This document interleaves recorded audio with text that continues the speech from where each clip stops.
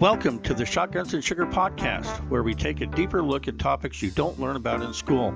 I'm Dr. Buklosky, and I enjoy exploring different parts of history.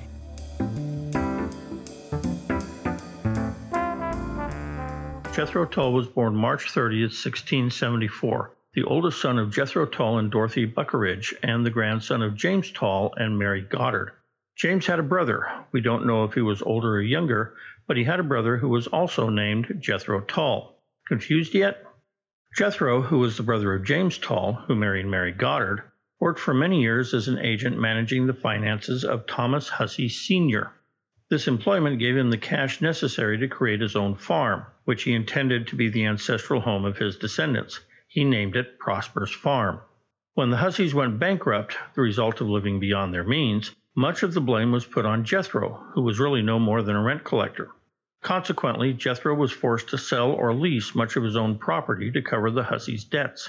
He avoided losing Prosper's Farm by deeding it to his nephew, the Jethro Tull who had married Dorothy Buckeridge. Prosper's Farm was not a good farm. Over the years, the family rented it out to various people. One of Tull's tenants won a lawsuit against him for failure to pay his rent by arguing that everybody who ever worked on the farm failed because the land was so bad. Jethro, Dorothy Buckeridge's husband, also acquired a farm by his own efforts, known as Howbury. Thus, upon his father's death, Jethro Tull, the one born in 1674, came to own two estates, Prosper's and Howbury.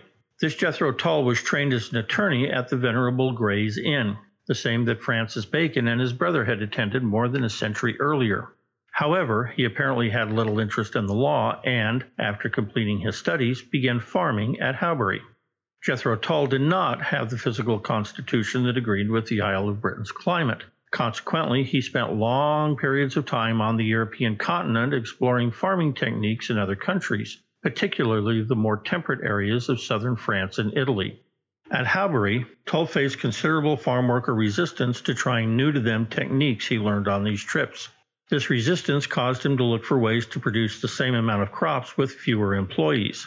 His efforts resulted in creating a tool that could plow a furrow, drop seeds in the furrow at an even distance apart, then cover them with dirt using a harrow. He called it a seed drill.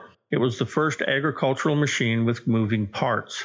Because it could do the work of several farm workers, it required fewer employees. Consequently, the farm workers rebelled and destroyed the drill. So he built another one and hired farmhands that would do his bidding. Although this is the generally accepted narrative, there is a tradition in the neighborhood of Prosper Farm that says the seed drill was first used there, and that the farm workers so disliked it they threw it in a pit and burned it. A few years later, on the Prosper Farm, he applied a technique that grape growers in Italy taught him to help the land retain its ability to grow crops. They were able to maintain their grape fields year after year by fertilizing them with cow manure. Although neither Tull nor the Italians knew it, but cow manure is high in nitrogen. Spreading the manure among the plants restored this important mineral to the ground, thus maintaining the crop from year to year. To help the farm workers spread the manure, he developed a horse-drawn hoe, a tool his workers also seriously resisted using. I wonder if the farm workers in Prosper actually threw the hoe in the pit and burned it, or perhaps both inventions. Although they were virtually ignored in his lifetime, these two inventions, the seed drill and the horse-drawn hoe, formed the technological basis of modern farming techniques using mechanization to support large field planting. In 1968, four British musicians, Ian Anderson, Mick Abrahams, Glenn Cornick, and Clive Buckner, were trying to come up with a name for their newly formed band. Their agent, who had studied history in college, suggested the name Jethro Tull in recognition of Tull's importance to British and world agricultural history. Suffice it to say, the name has stuck. More than 50 years later, the band is still performing. Although Tull invented his seed drill in 1701, the Industrial Revolution is said to not have begun until 1760. To me, this illustrates the fuzzy nature of placing the starting date of these types of eras. In 1797, Charles Newbold, an American blacksmith from New Jersey, filed a patent for a cast iron plow. The first of its kind to be patented, Newbold's invention was an improvement on an iron sheath plow developed in England in 1720. Newbold's plow featured a one-piece cast construction with wood handles. The typical plow of the day was completely wooden. They did not cultivate the soil nearly as efficiently as Newbolt's. He was not, however, able to sell many of his plows, as farmers thought, incorrectly, that the iron would poison the soil. A decade later, David Peacock developed a steel version of Newbolt's plow. He sold about 100 of them before the courts awarded Newbolt $1,500 in a patent infringement case against Peacock. In 1819, another farmer, Jethro Wood of Sipco, New York, developed a plow with an interchangeable tip, permitting the farmer to change out the point of the plow without replacing the entire blade. With that history in mind, recognize that the steel plow did not come into general usage until 1833, when a man named John Deere developed his sodbuster plow, opening the Great Plains, America's breadbasket, to cultivation. Contemporary to Newbolt was Eli Whitney's invention of the cotton gin. Developed in 1793, the gin separated seeds from the fibers in the cotton boll. Before Whitney perfected his ginning process, this was a labor-intensive activity that vastly increased the cost of cotton before it could be spun into yarn or thread that could then be woven into fabric. Although cotton fabric was around before Whitney's gin, the machine made cotton so popular that it really created a whole new product.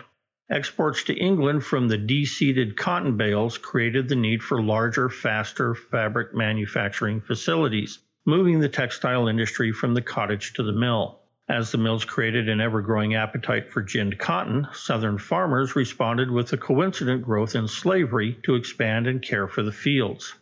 The demand for cotton and other textiles, primarily linen in America and wool in Europe, prompted the conversion of manufacturing from the historic putting out system that created the cotton industry in the 1600s into the modern textile industry. 5 men, all in Britain, and their inventions were primarily responsible for this evolution. John Kay's invention of the flying shuttle, James Hargreaves and the spinning jenny, Samuel Crompton's invention of the spinning mule, Edmund Cartwright and his development of the power loom, and finally Sir Richard Arkwright's invention of both a rotary carding engine that replaced the older hand carding tools and a way to connect all of these inventions into one smooth process using his spinning frame. This process was key to combining the power, machinery, semi-skilled labor, and the wool from the sheep to create mass-produced yarn. In the eyes of many historians, this achievement alone qualifies him to be credited as the creator of the modern factory system.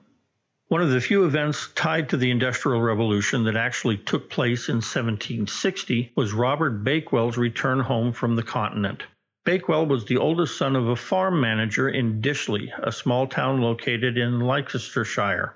During his 20s and early 30s, he traveled throughout Europe and the Americas studying various farming techniques. When his father became too ill to work, Bakewell returned home and took his father's place as farm manager.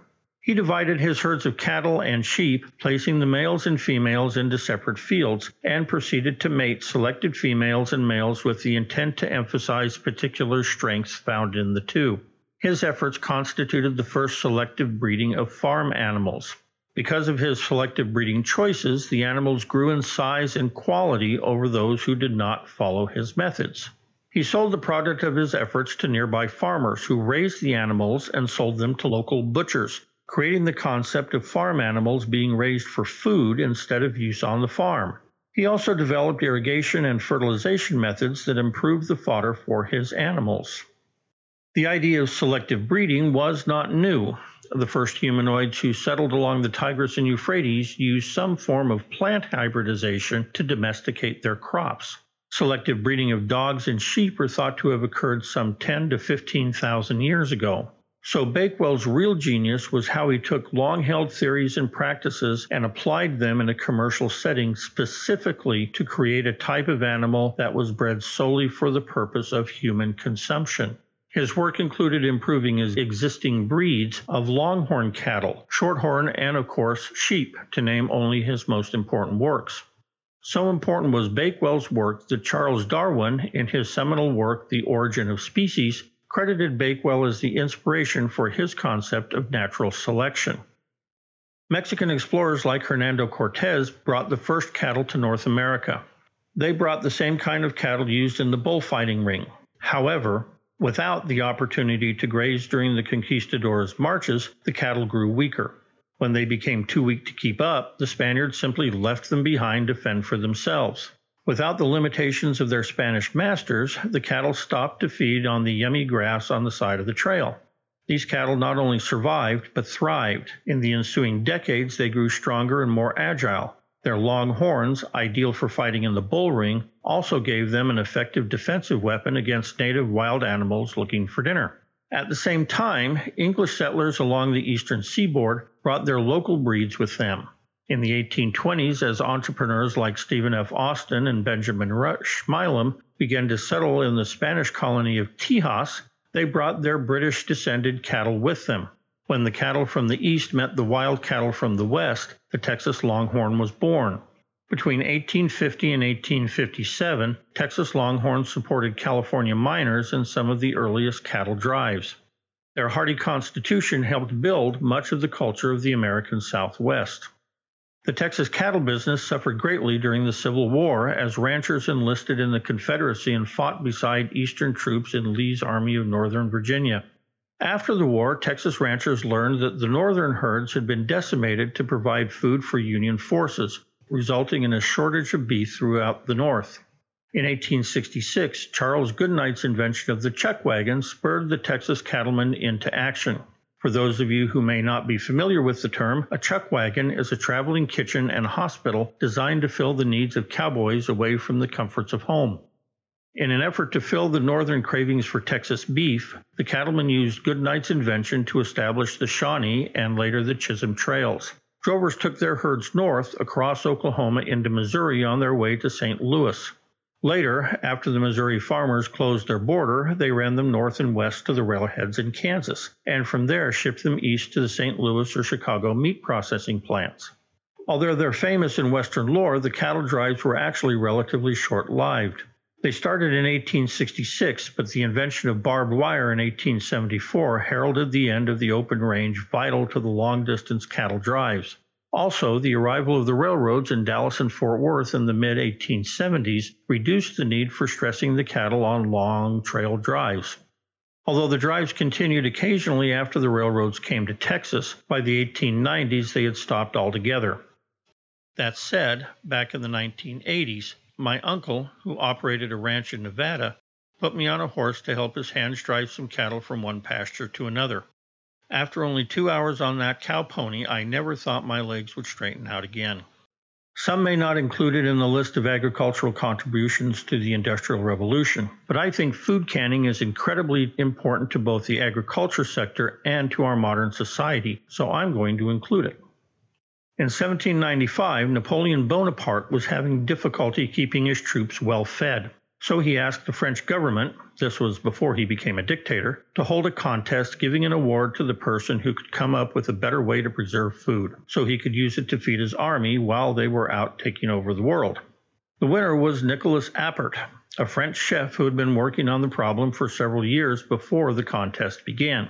Although he never learned the science behind it, he discovered that he could preserve food if he took a glass jar and packed it so full of food that there was no air in it, then seal it, making it airtight, and placing it in a hot water bath. Napoleon used jars of good quality French preserves canned using Appert's system in his ill-fated campaign against Russia. In 1810, Peter Durand, an Englishman, found that he could use Appert's system with a steel can lined with tin plating instead of glass. Durand's system found a market in the ship's captains who used the canned goods to store their foodstuffs for their crew. The canned goods resulted in an overall healthier crew with fewer instances of diseases like scurvy, although the number of deaths increased due to lead poisoning. The tins were sealed with lead solder. By 1812, English immigrants and the seamen who brought them to the Americas brought canned goods and Appert's canning system with them. However, their introduction met with quite a yawn here in the former colonies. Initially, its greatest use was for canning specialty foods like turtle meat for shipment to Europe. In the 1840s and 50s, immigrants traveling west occasionally purchased canned goods for use on the trail. Also, starting about 1850, canned goods were made available to California miners, although relatively few purchased them. In fact, it was not until the Civil War that canned goods gained popularity. In 1861, a Union supply master visited with Gail Borden, founder of the Borden Condensed Milk Company of New York City. He placed an order for 500 pounds of Borden's condensed milk for Union troops. He also informed Borden that the Union military would be requesting larger orders in the future. Thanks to the Civil War, Borden's condensed milk was the first commercially successful large-scale food canning operation in the United States. These three developments, the new farm machinery like Tull's seed drill and hoe, Goodyear's chuck wagon, and the creation of a canning process for food preservation, all illustrates agricultural's contribution to the Industrial Revolution from its inception through the end of the 1800s. However, these are not all of them. I wonder if, with a little study on your own, you can come up with 3 additional agricultural-based improvements tied to the Industrial Revolution in the 17 and 1800s. Thank you for listening to this episode of the Shotguns and Sugar podcast. If you'd like to learn more about this topic or access a list of resources used to create this podcast, check out our website, shotgunsandsugar.com.